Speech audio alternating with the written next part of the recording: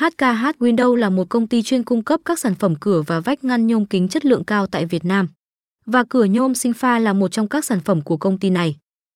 Cửa nhôm Xingfa là loại cửa được làm từ hợp kim nhôm Xingfa cao cấp, đặc biệt có độ bền và độ cứng cao, giúp cho cửa có thể chịu được tải trọng lớn, không bị gãy vỡ hay biến dạng khi sử dụng lâu dài.